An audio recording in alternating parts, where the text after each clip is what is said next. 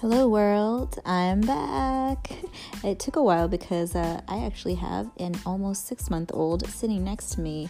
Yes, that happened. Things happened. So we're just gonna jump right back into it. I'll explain the rest later.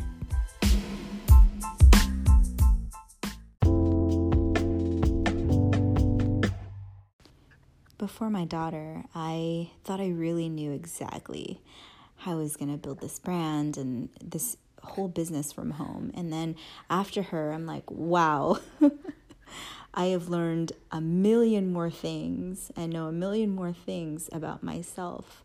And it's incredible. I'm really glad that she came into my life. And I'm holding her right now, hoping she can be patient while I do this.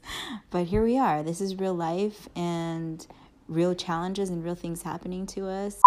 Sometimes things happen, and just like in any situation, when you're following your dreams or going after your goals, you'll have things thrown into the middle of your life that are totally unexpected. It's how do you overcome them? How do you keep going? Well, we're going to tell you, you just got to keep thinking about your whys in your life.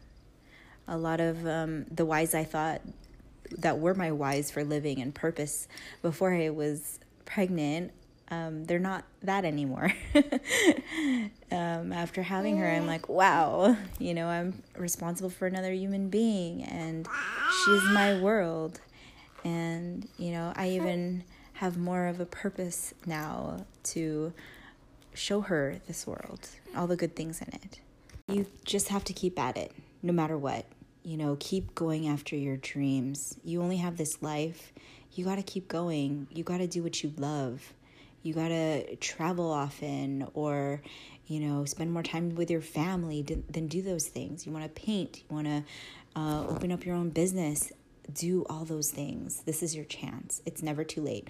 I mean, look at us. We're here a year later, and of course it was extremely discouraging, but now I'm like, whoa, I have a human being here, and she's very much the joy in my life and my reason to keep going, and sometimes it takes a while to find that, and that's okay. If it takes you 1, 2, 3 years, it's okay. Just get back at it. So you could be at your happiest and whatever it is that makes you happy. I believe that you can get there, and I believe in you. Sometimes it takes forever to figure out what is your why. The why, like I said before, is something that no matter what, no matter how sad you feel or upset you are, that it's the reason that keeps you going.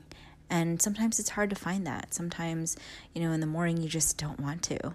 There was this quote that I saw. It said, if you wake up negative, then lay your ass back down in the bed.